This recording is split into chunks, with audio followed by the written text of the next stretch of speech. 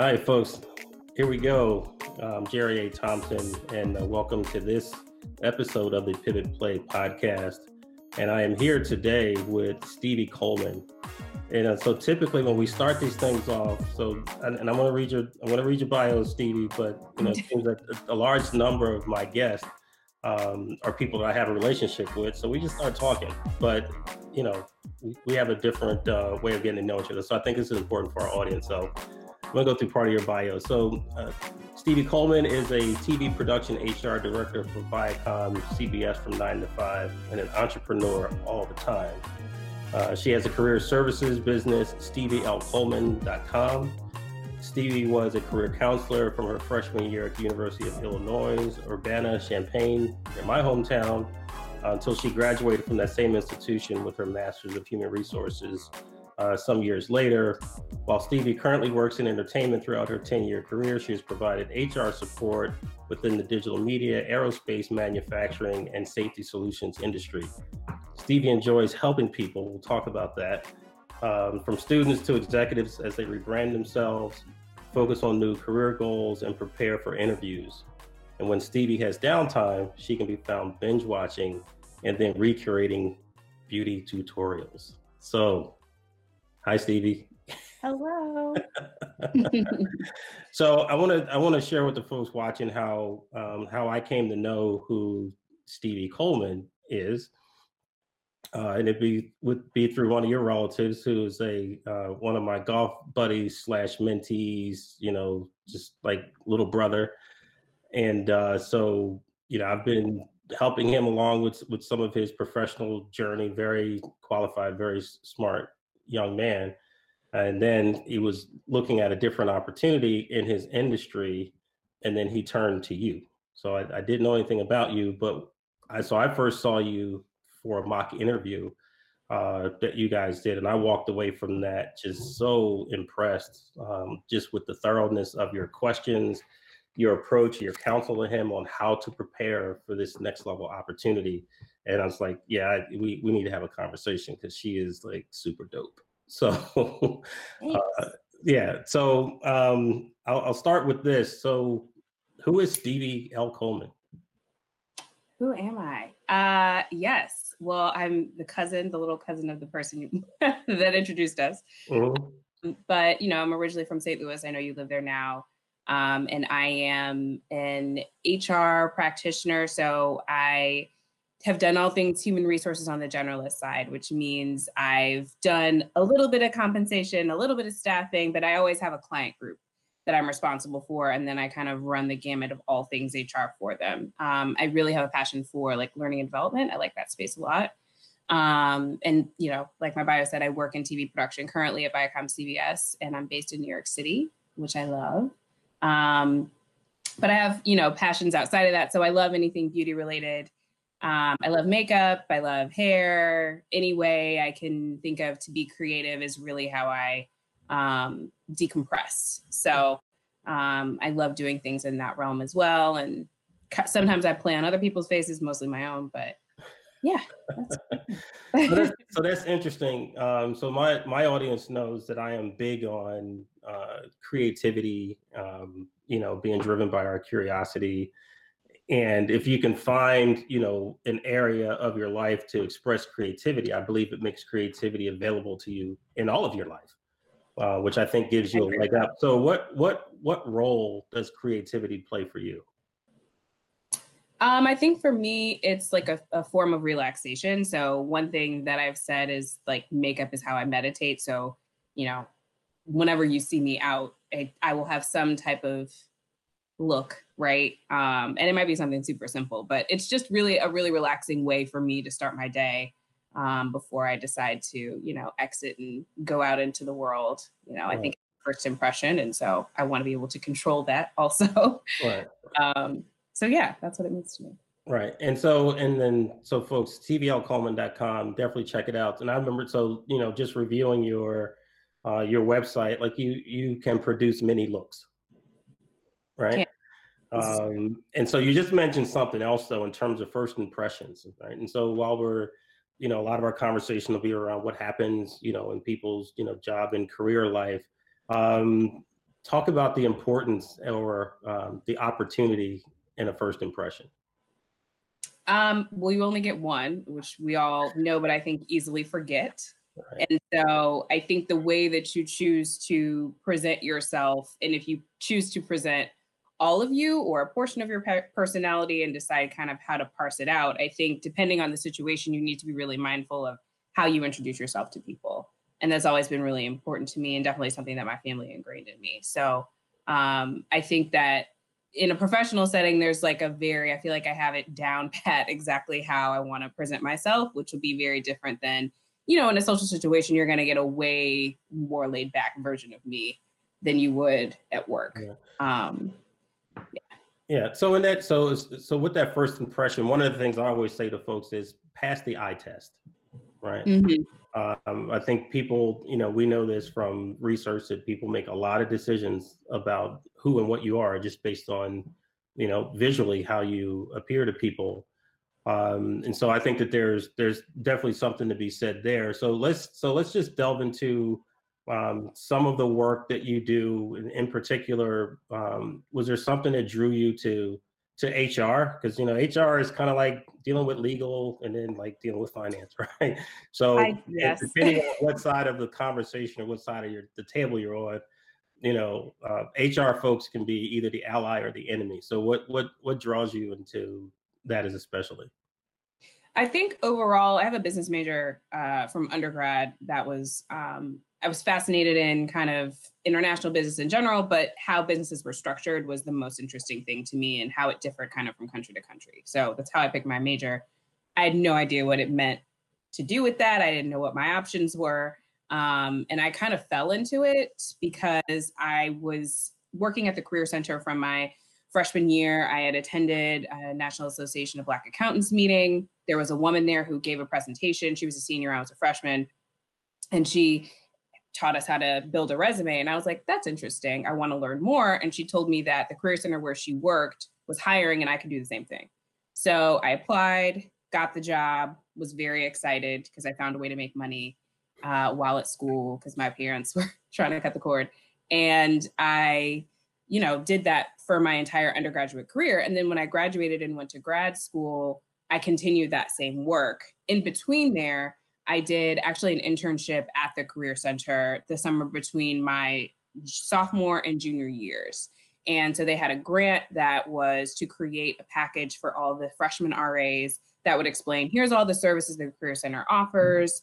Here's how you can figure out what you want to do with your major. Here's a million different careers you can have, right? We have all these different workshops that we offer. We would come present them to floors, to sororities and fraternities. And so I, was working on that all summer. I was also working on putting together a crew that was going to hire the new director of marketing for the Career Center because the previous one had decided to take another opportunity.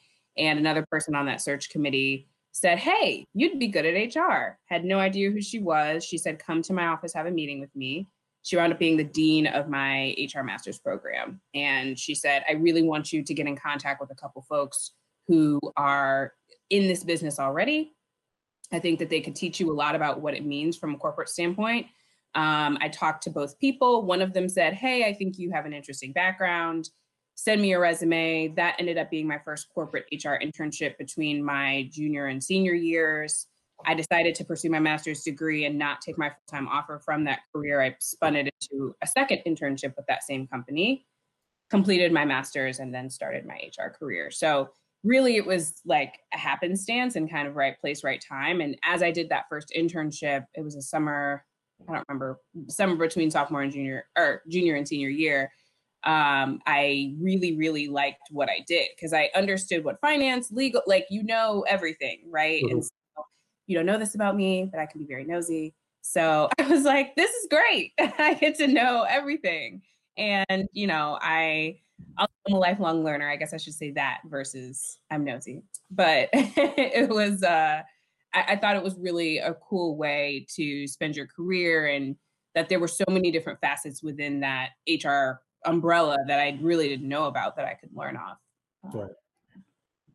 So here's what I find interesting in what you're saying so far is you're hitting on all my points, Stevie. So all the things that matter, right? So talked about passing the eye test. Another thing I speak to people about is the value of being a master communicator, which clearly you have a command of the language, right? But so now if we take that, right, and sort of these first impressions, command of language, and then topping off on the 3 A's, which I'll come back to, but they are aptitude, appetite, and attitude, right? You need to have those 3 things. But it seems in exchange that sort of kind of pivoted you towards what you're doing now is you gained almost an instant advocate, right? And so for the folks listening, and for me, when I speak of advocates, especially in the career space, it's people who are willing to put their social and political capital up on your behalf, right? They're spending what they have earned, their influence, to make something happen for you. And so probably without even thinking about it strategically that way, just in the way that you present yourself, just in the way that you communicate, just the way that you demonstrate that you have the appetite, the aptitude, and the attitude, I think that has, just, and this is the thing I think people have to know, if it's just who you are, then those things just work for you. You don't have to manufacture it. And so you've benefited from advocacy, and maybe there's another places you have as well. So in the career space, what do you see as the difference between an advocate and a coach? An advocate is going to advocate for you naturally. You don't have to ask for it. A coach is someone that you have to seek out, or we tell you that you're going to, right? HR will say, you need a coach, right, for whatever reason, right? Sometimes it's because you need help to get to the place where you can get natural advocates because you don't have any in your corner right now. Or it could be like, hey, you're doing a great job. How about we make sure we reinforce you the things that you're already doing and take it to the next level, right? So it can be a couple different reasons why we do it. But that's the difference. Coaches you seek out, advocates, they're going to tell everybody how amazing you are without you having to ask. Right. Which is, again, another one of my bylines is there's decisions being made about you and your career in meetings you're not invited to. Correct. Right. All the time. So who's going to be there to speak up for you? Who's going to be there to make sure that contextually, and who you are and what you're about and what your value is, someone, again, to your point, just very naturally does that. But how wonderful it is when that person has some influence, right? And it can actually make some things happen. That's awesome.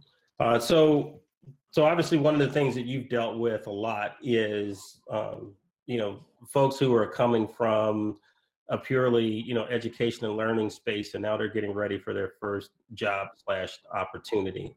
So what is that prep like for someone who's coming from the book and theory, and preparing them to have, the right look and the right language and approach for that first job? First job is almost they're the easiest people to consult with because they're an open book. So I love anybody that is a senior in college. They're my favorite people, or has just graduated, because they don't know anything. And so they're a sponge. And so I think the number one thing that you need to think about is trying to create whatever your elevator pitch is going to be. I think that's what people who are fresh out of school struggle with the most, because they've never really had to do that before. And so how are you in 60 seconds going to pitch who you are to a company?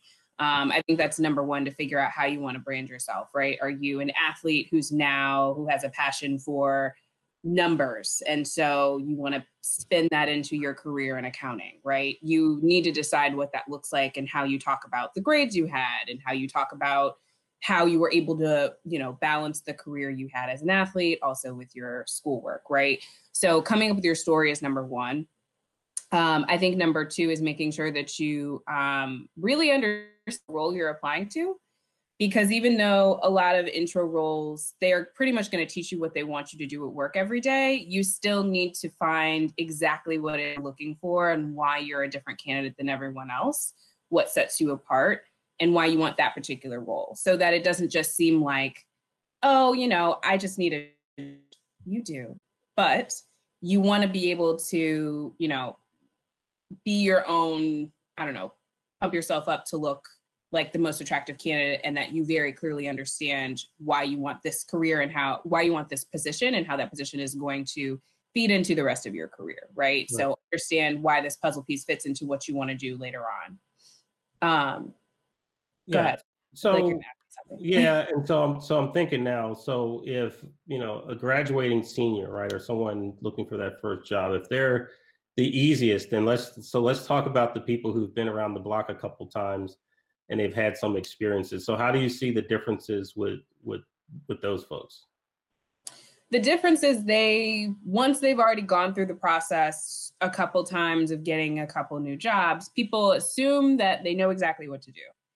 And the strategies that have worked for you before, you can't assume that it's the same. Even if you were at a company for a year, it's a new hiring team, the job market changes constantly, what people's expectations constantly changing, right? And so you need to be flexible enough to change with the times. And I think that's the thing that people run into when they feel like, well, I've interviewed 1,000 times and the same strategy worked for me before. And it's like, okay, but that was 3 years ago or 4 years ago, or whatever. Time has elapsed. This is a different market. And so you need to change with the times. Right. That's the biggest difference I see.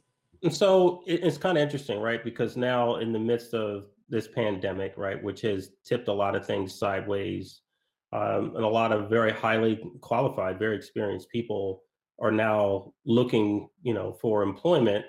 And I personally think, man, the worst time to do that is when a bunch of other folks who could look just like you, have similar backgrounds and tenure and all that, everyone's on the street at the same time, looking for a small number of jobs. So in terms of someone setting themselves apart, and perhaps we can call that differentiation, how do you coach someone to stand out when there's potentially 10, 50, 100, 500 other people with similar experience and background? I think it starts with how you're putting your resume together. So the thing that people typically do on their resumes is they basically write a job description. They'll say, I'm Stevie, I worked at ABC company, and these are all the things I did, right? Like I hired somebody, and it'll be super general. They don't quantify enough.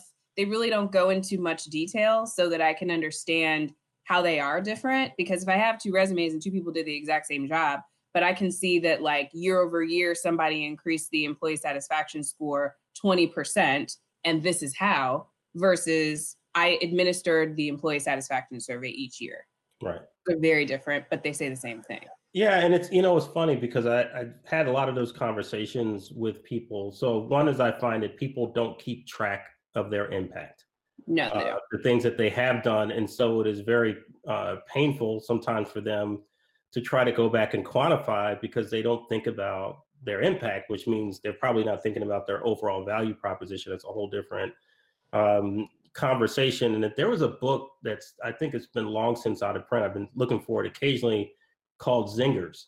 And the book Zingers was all about what you're talking about, is like, how do you build a resume and tell your story with things that matter? Like, if I give you 100 words on a sheet of paper, but in there's 5 numbers, your eye is going to be drawn to the numbers, right? And so that's a way for people to express kind of what they've done. So you've either, you can save money, make people more productive or something, process, but there should be some numerical way to express that minimally. So I think that's an excellent point. So what are you seeing from the clients that you're working with now during the pandemic? Is it different? No, it's no different. I've found that it's still, I guess when you say, is it different, in what way? So I mean, I guess generally on both sides, right? So in times where, we'll say times of plenty, right? Where there's just tons of opportunity out there and people could kind of move around a bit more freely. So maybe from the perspective of the job seeker, but also from the appetite and what companies are looking for now that they've had to, maybe look at their talent pool and say, we have to get a little bit more lean. So they're not necessarily willing to bring in, they're looking at the ways to average up their talent. So maybe I'm looking at it, Stevie, from both sides of the equation. I know in the role that I'm in, any hiring that I do now, I'm thinking about those things very much more differently than I was probably before when, we were all kind of fat and happy, things are different. So yeah. I think on the job seeker side, it's kind of what you already described, right? Like there's a lot of talent out there, which is great. And just the biggest hurdle that people have to jump over is how to make themselves stand out and be different. And I think the reason why I said it's not that different is like the same things kind of reign true, right? If you are referred, then it always helps, regardless of what time of year it is, right? And so you'll see more referrals because there's more people who are on the job market. But in terms of what people are looking for, things have changed because a lot has transpired in the last 12 months, right? And so we've had a social reckoning as a country basically every month. And so a lot, because of that, I see that the way that talent is being looked at by recruiters is different, right? So I think that they were always looking from a D&I lens, but it's definitely different than the way that it was before. And so obviously I say we, even though I'm not a recruiter, but in helping try to think of more unique places for people to find talent. They're far more open to alternative ways to find people to work at companies. That has definitely come forward. And, I think the great thing that I'm seeing is so many of my own peers, are being found in unique ways and finding new opportunities, which is great. And I think that the way that recruiting was done before with the very traditional methods of going, the same old places every single time, depending on whatever the organization is, even when it comes to going to like some of these more traditional organizations, right? Your National Black Association, NABA or National Black MBA or any of those are great. They're wonderful places to find people. I was a member of National Black MBA Association, but there's other places to find talent, Black talent besides that, right? And does the degree matter as much? That has been actually, the importance of degrees has been on the past, I would say 3 years, it's been on a decline. So let's talk about that. A lot of money, so that hurts my soul. But yeah. So let's talk about that. So here's what you don't know about me. So I did go to college after high school. I wasn't a very inspired student, if that makes any sense. I in some ways I wonder if I was mature enough for college, but really what spoiled it for me was I got an internship with the Navy. So I was in surveillance radar. Working with a bunch of engineers as a computer science and student, and I go back to school and I'm looking around like, oh, none of this stuff is important. Right. None of this is going to matter when you get out. And then, for really probably more financial reasons, I dropped out. And so I built most of my career up into the executive space without degrees.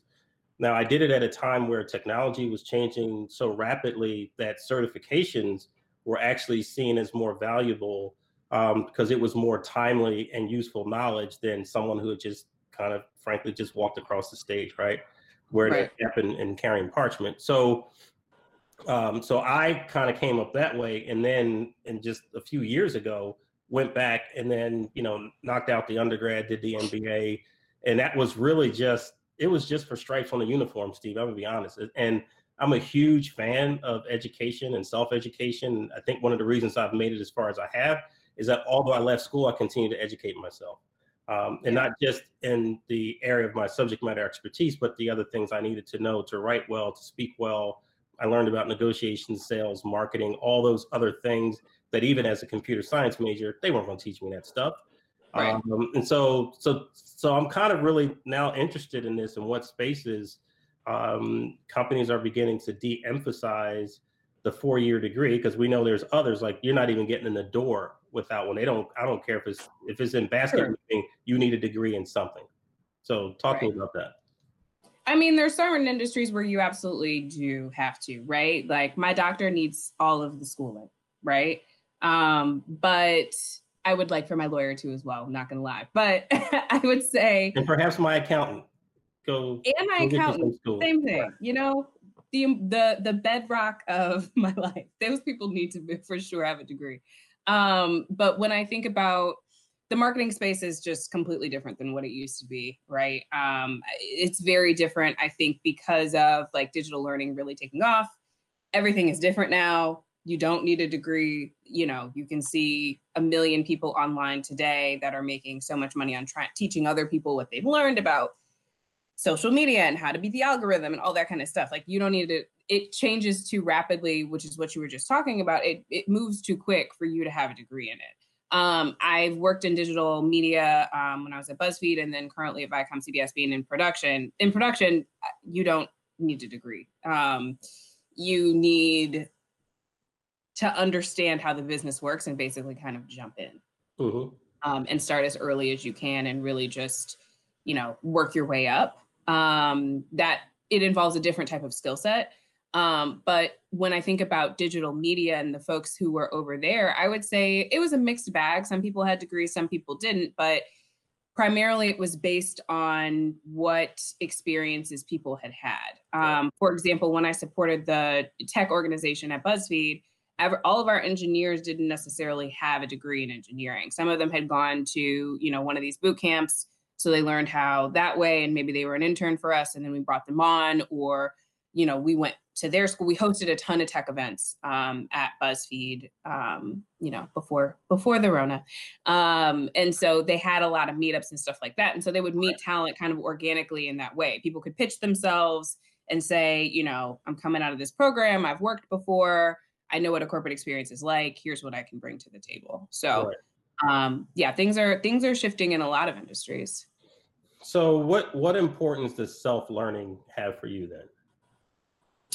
For me, it's huge because I'm always, I like learning. And so I'm always trying to find a new way to better myself or be more organized or, you know, whatever it is. I think that's the key. My dad used to read hours and hours every day. He worked for himself, so that afforded him the ability to do this, right? But I didn't really understand the importance of it until I got out in the world. And I was like, oh, you do constantly need to keep up with whatever the HR trends are. You need to understand how the way that people present information is different. You need to know how to analyze data differently. Like, what do execs want to see now? I need to understand constantly what's going on in the entertainment industry on the TV side. And, you know, while Business Week is amazing and I like to read it from a personal standpoint, just because I want to know what's going on in the world, I need to read Deadline and know what is happening in the world of entertainment on their business side, because that's going to be different and not necessarily covered in that publication. So. Yeah. So, and clearly I'm a huge advocate of self-learning. And I think today there's just, what do you want to learn?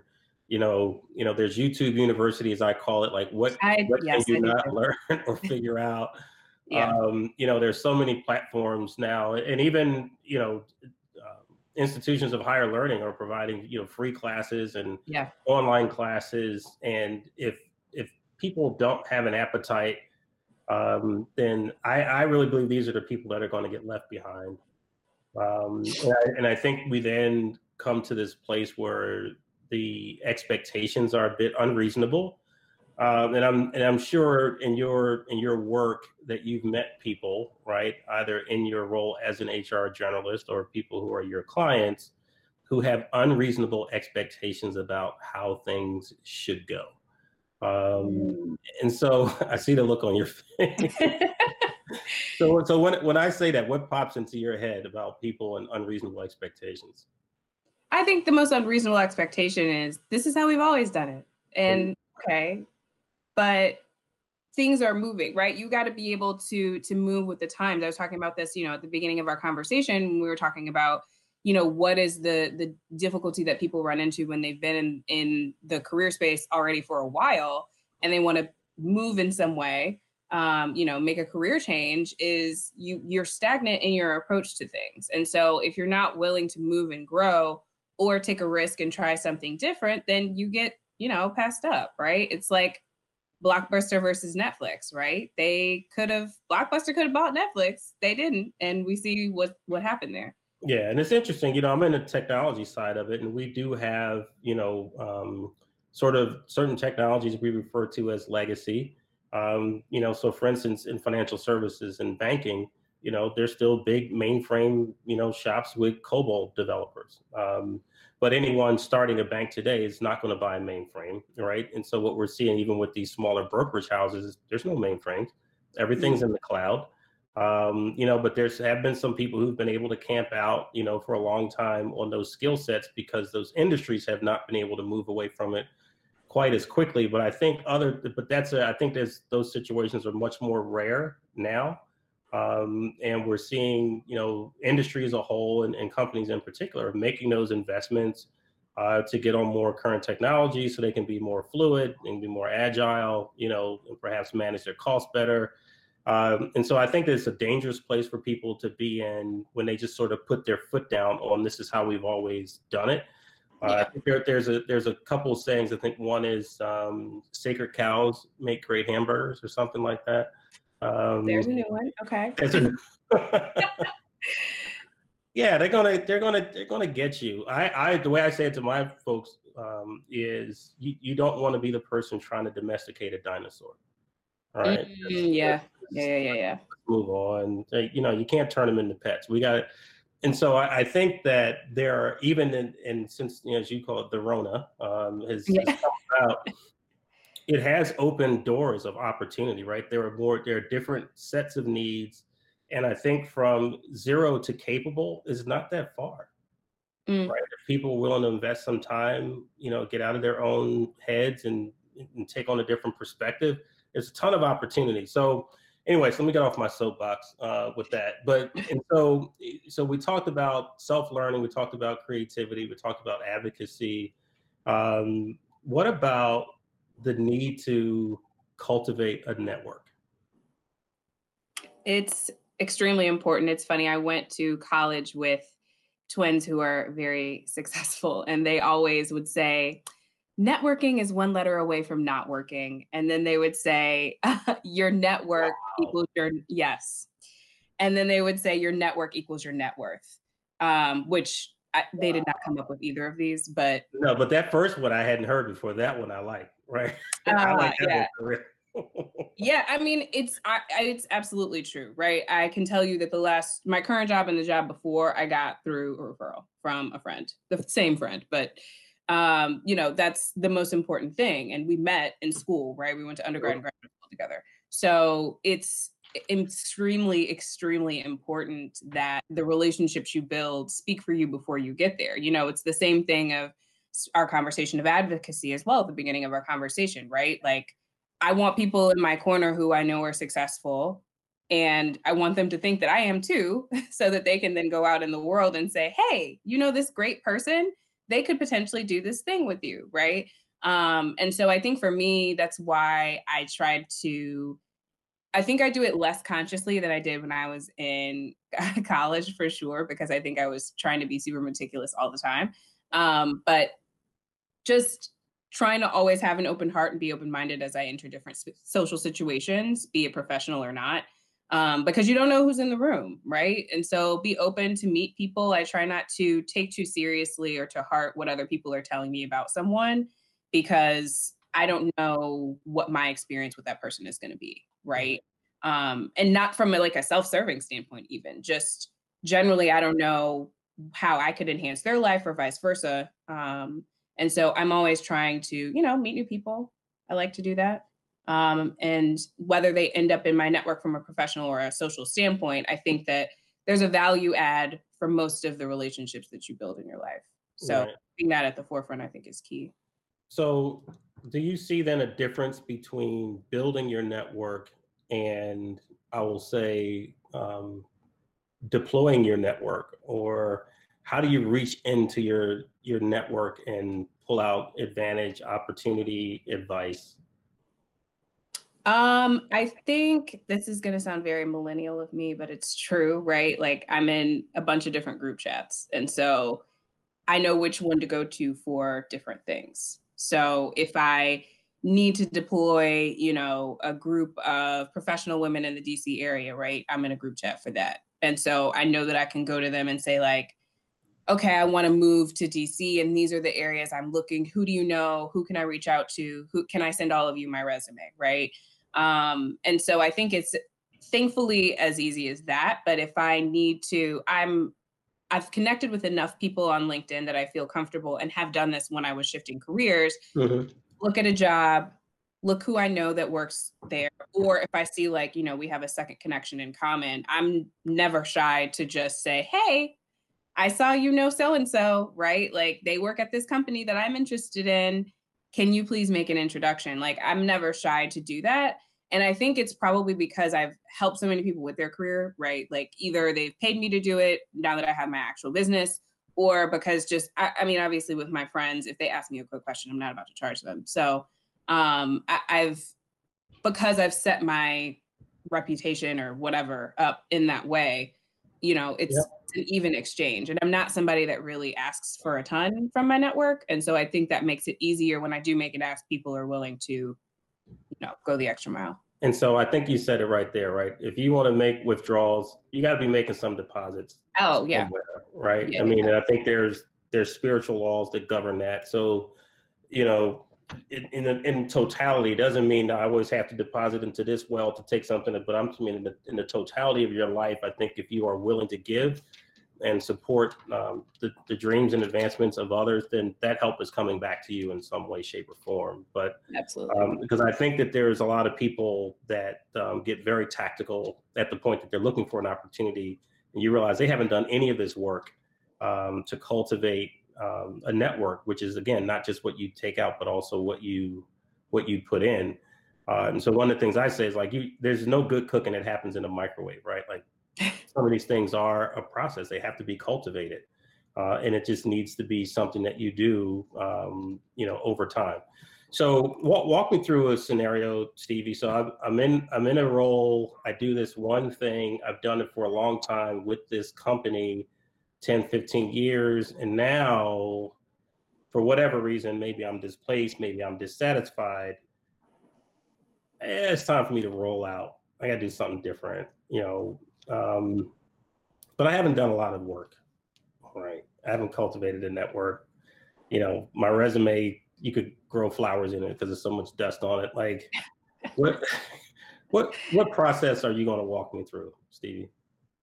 So step one, you need to figure out what it is you want to do and why, and how can you take your transferable, how can you take what you've done? No, let me stop you there. I know what I want to do. I want a higher position, making more money. At your same company. No. Well, we'll do the in company. We'll talk about the road to promotion.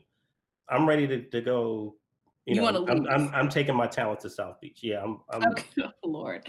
Okay. Got it. Okay, so you want to leave. I mean, the first thing you're going to have to do is redo your resume. And so you need to think about every accomplishment that you have made, right? And you need to figure out how you're going to take stock of that. So the thing that I typically tell people to do, what are you about to? I feel like you're about to. Yeah, I am. I'm like, you can't just take my current resume and this is what you do. Can't you just take it?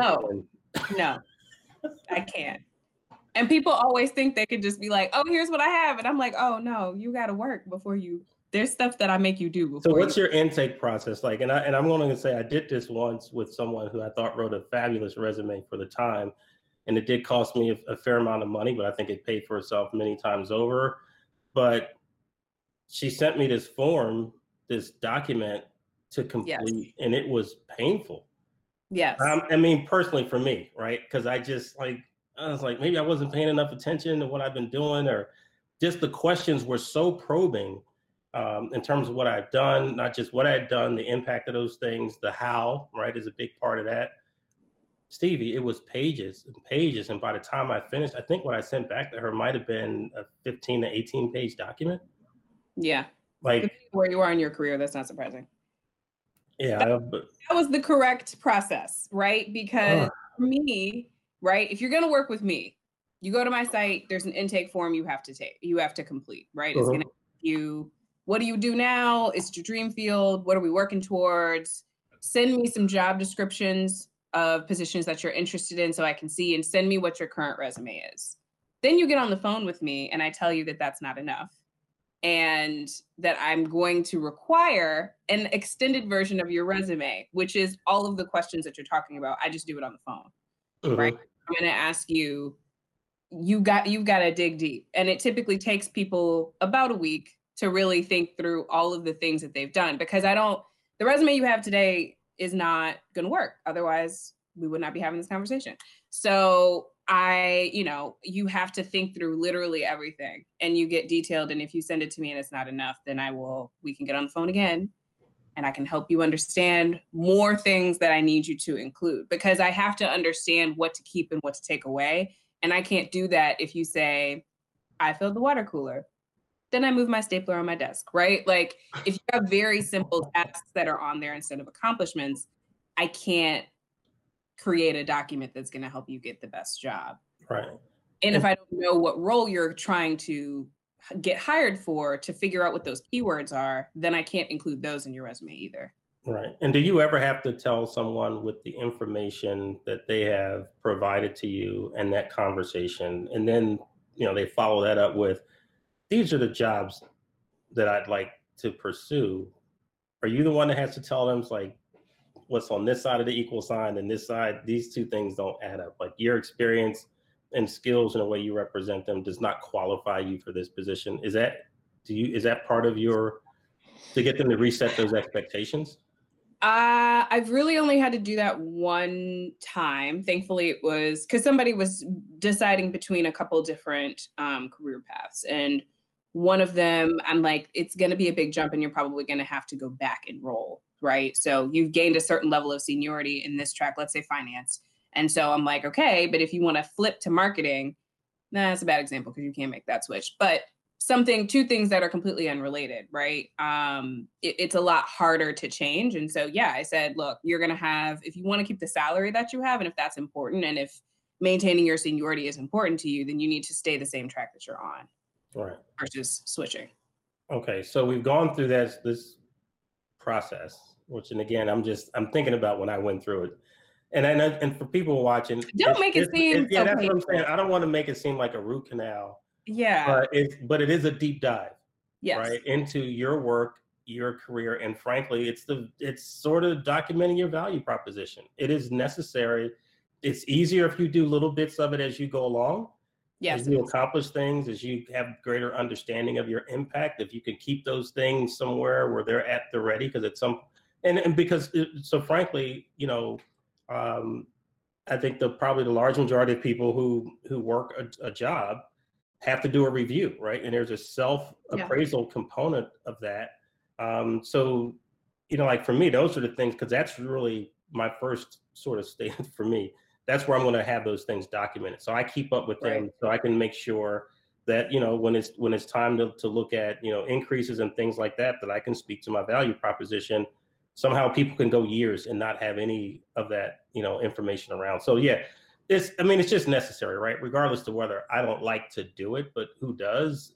But it's just necessary. But I think that's where someone with your perspective on it, really, that's a lot of the value of it, is helping to guide someone through that process so they're at the highest level of preparedness that they could be for that next opportunity. It's just what you have to, if someone told me I have to replace all 4 tires on my car, I'm not going to want to do that. Right. People don't want to slide off the road or, rear end anybody. So we'll suck it up and we'll buy 4 new tires, right? Get them balanced and all that sort of wonderful stuff. So yeah, I'm not trying to poo-poo it, Stevie. I just remember the last time I had to do it. Yeah. But it is work. But if that, and maybe the difference for people who have a job versus a career. If you have a career, you understand the value of this particular pivot and what you have to do. So you have job descriptions. We have an updated resume. So what's the coaching part of it look like as we prepare for interviews and that sort of thing? How does that go? If I do a mock interview, it's a similar intake process. I still need your resume. I need to know what resume you submitted.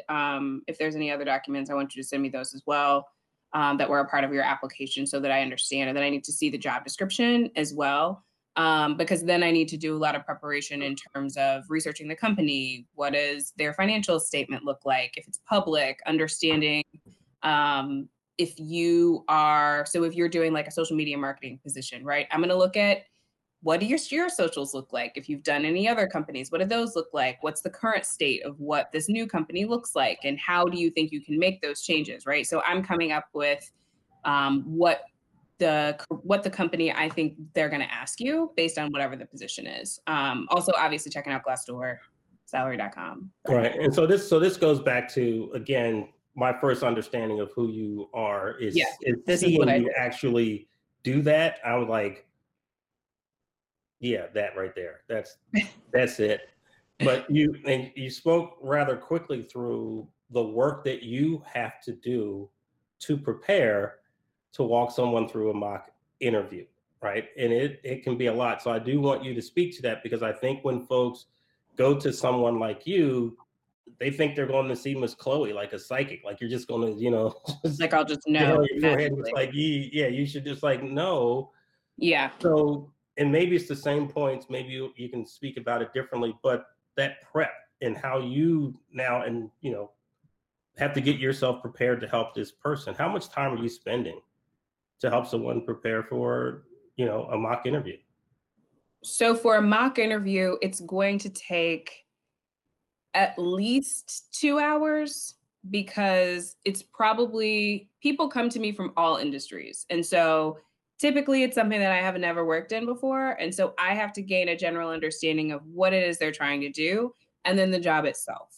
And then I have to understand the person, right? So those 3 components take a lot of time, and I have to deep dive, because I don't want to phone it in, right? Like, people are paying me. And so it's not something that I take lightly. And so doing the company research and really sitting down to understand what does their performance look like? What do people say about them? I really take time to look at the reviews and understand the company culture, because being in HR, I do understand what an important piece culture fit is. And I think a lot of people discount that, but it is very imperative when people are making hiring decisions, for better or worse.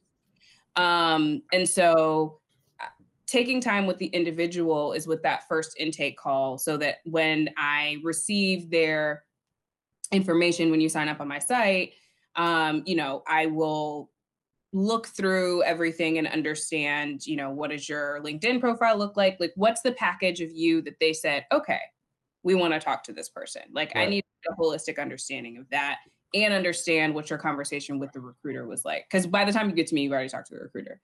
So your last round of interviews. Yeah, I mean, unless someone's at the very beginning of the process, right? And you're usually they hit me middle end. Right.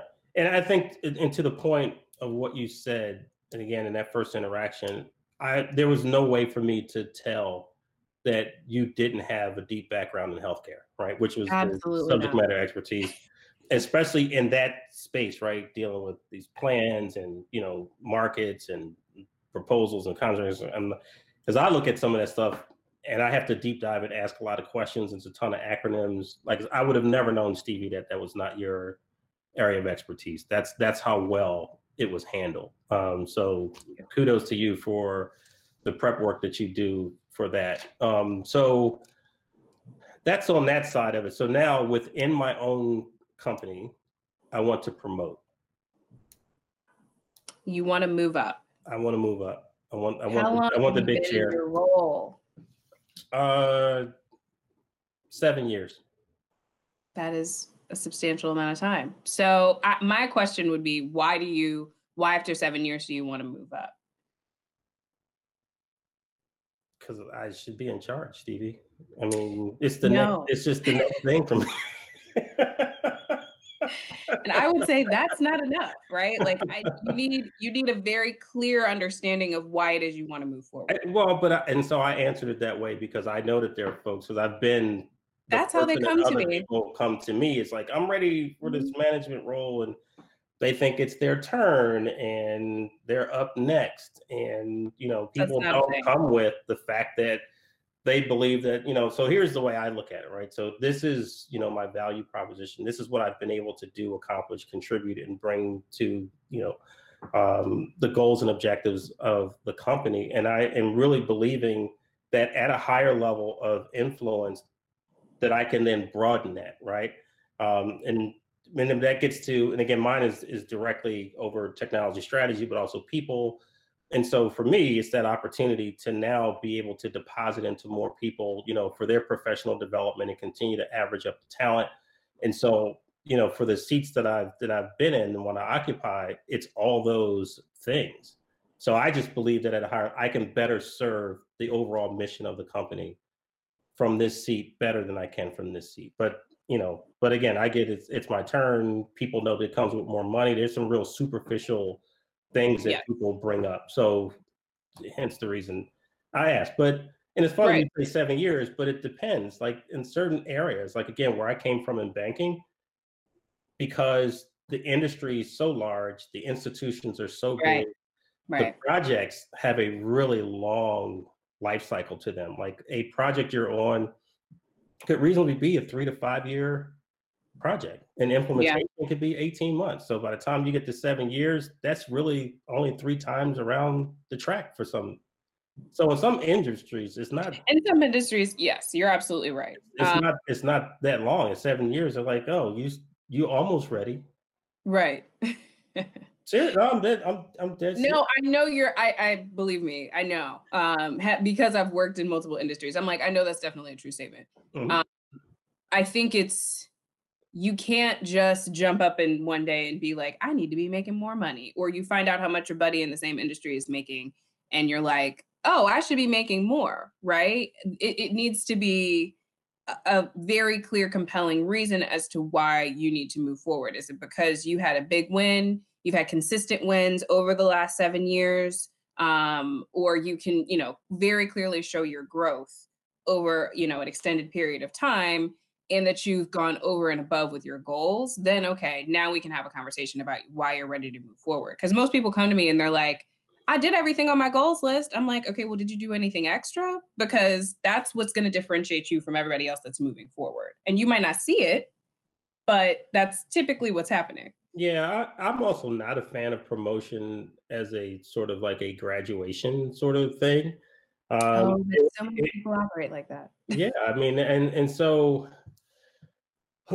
yeah, but that's really how they, how people look at it, and I think that can be problematic, right? The one is that perspective is going to leave them miserable, right? Because they don't understand maybe the non-answers that they're getting, or the no's that they're getting, again, as opposed to advancing their value proposition and really how can they better contribute.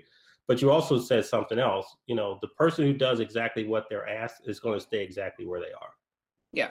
Right. It's the person who's thinking ahead and solving the problems. And when everyone steps back, they step forward, and the person who is willing to demonstrate that they just have an inclination to contribute differently. I think that a person who truly deserves the promotion is a person who's already doing some aspect of that next role anyway. Yes. And so the promotion is really just helping them to have, again, the proper way to influence at that level, and then the commensurate compensation that goes with it. But I don't think that people just promote, again, it's like going from middle school to high school. Like let me just say this. It's not automatic. Well, I'm not a fan of kids graduating from kindergarten into like it just nonsense. Stop that. But there's a lot of those events that happen with people, and then if you've been around large cultures and organizations the way that I have, you see people who've sort of been like part of the No Child Left Behind programs, and they get into these levels of like, you have no godly business being here, correct? Right. So now you're a problem for the organization, the people who are above you, to the side of the people below you. So that thing is like, my turn, I'm up next. I'm not feeling that. So, but anyway, again, corporations used to operate that way, and you get people who tell their children that, and then they get in the workplace and they expect the same thing, right? I mean, it hasn't been that way for a very long time, but people don't want to let go of that notion. And in some industries, that is still how things. I was just about to say, go to financial services. Not all the way gone. Yeah. It's not all the way gone. It's not even near all the way gone. No. But if you are not you need to be in a position of privilege on a lot of different fronts for your career to move forward like that. And 99% of people do not have that on their side. That's really what the difference is now. Right. It's not, the way that it operates is very different, particularly in corporate spaces. It's different. Right. You can't get away with that quite like you used to. Agreed. And because companies are forced to look at things differently, right? Again, Yes. just the constant flow of easy money coming in the door is look a little bit different as their customers and markets and all these sectors have changed. Companies have to change, therefore the talent has to change to be able to really align with where these corporations and businesses, small, medium-sized, whatever, need to go. I think that the calling card for all of us has changed quite a bit. So that said, so I've held you for quite a minute here. So I can't even tell you how much I appreciate the things that you've shared with Pivot Play. We always want to leave some breadcrumbs for people, things that they can think about and implement to really move their life and their goals and their mission ahead. So thank you so much for your contribution today, Stevie. Yeah, thanks for inviting me. This is great. Yeah. So do me a favor and tell folks where they can find you. Yes, you can find me on my website. Is Stevie L is my middle initial for Lynn, Coleman.com. If you want to work with me, you click the Work With Me tab. It'll be on the upper left-hand side when you go there, and you can see what services I offer. If you want to do just a general discovery call with me, you can fill out an intake form. It's $50 for 30 minutes. I'd be happy to have a conversation with you to just understand what your goals are. And that'll be applied to whatever service you decide to move forward with. Should we decide to work together, you can find me on my socials. I'm most active on Instagram. It's Stevie, the number 1, Wonderful. So, yeah. Okay. So what she really said was find her on Instagram, find her on her website. This is the end of the free advice. Just don't ask. I'm just A one-off question. I have no problem answering a one-off question, but an expensive question is different. Yeah, it's funny. I'll say this in our intake. Intake. I'm using that word now. That wasn't it. But in our phone conversation the other day, that's one of the things that I think we both laughed at is sometimes people ask you a really expensive question.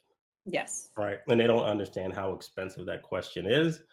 It comes out it comes in casual packaging, but it's really an expensive question, right? And I would say to you, that was such a great question. I'd love to talk with you more. You can go to stevielcoleman.com/work with me, and we can talk more. That's awesome. Hey, so folks, again, check Stevie out, not just on the career stuff, but also on the beauty tip as well. She is doing a ton of things. And just keep in mind that the project on the table is your life. If you don't work on it, no one else will. See you, folks.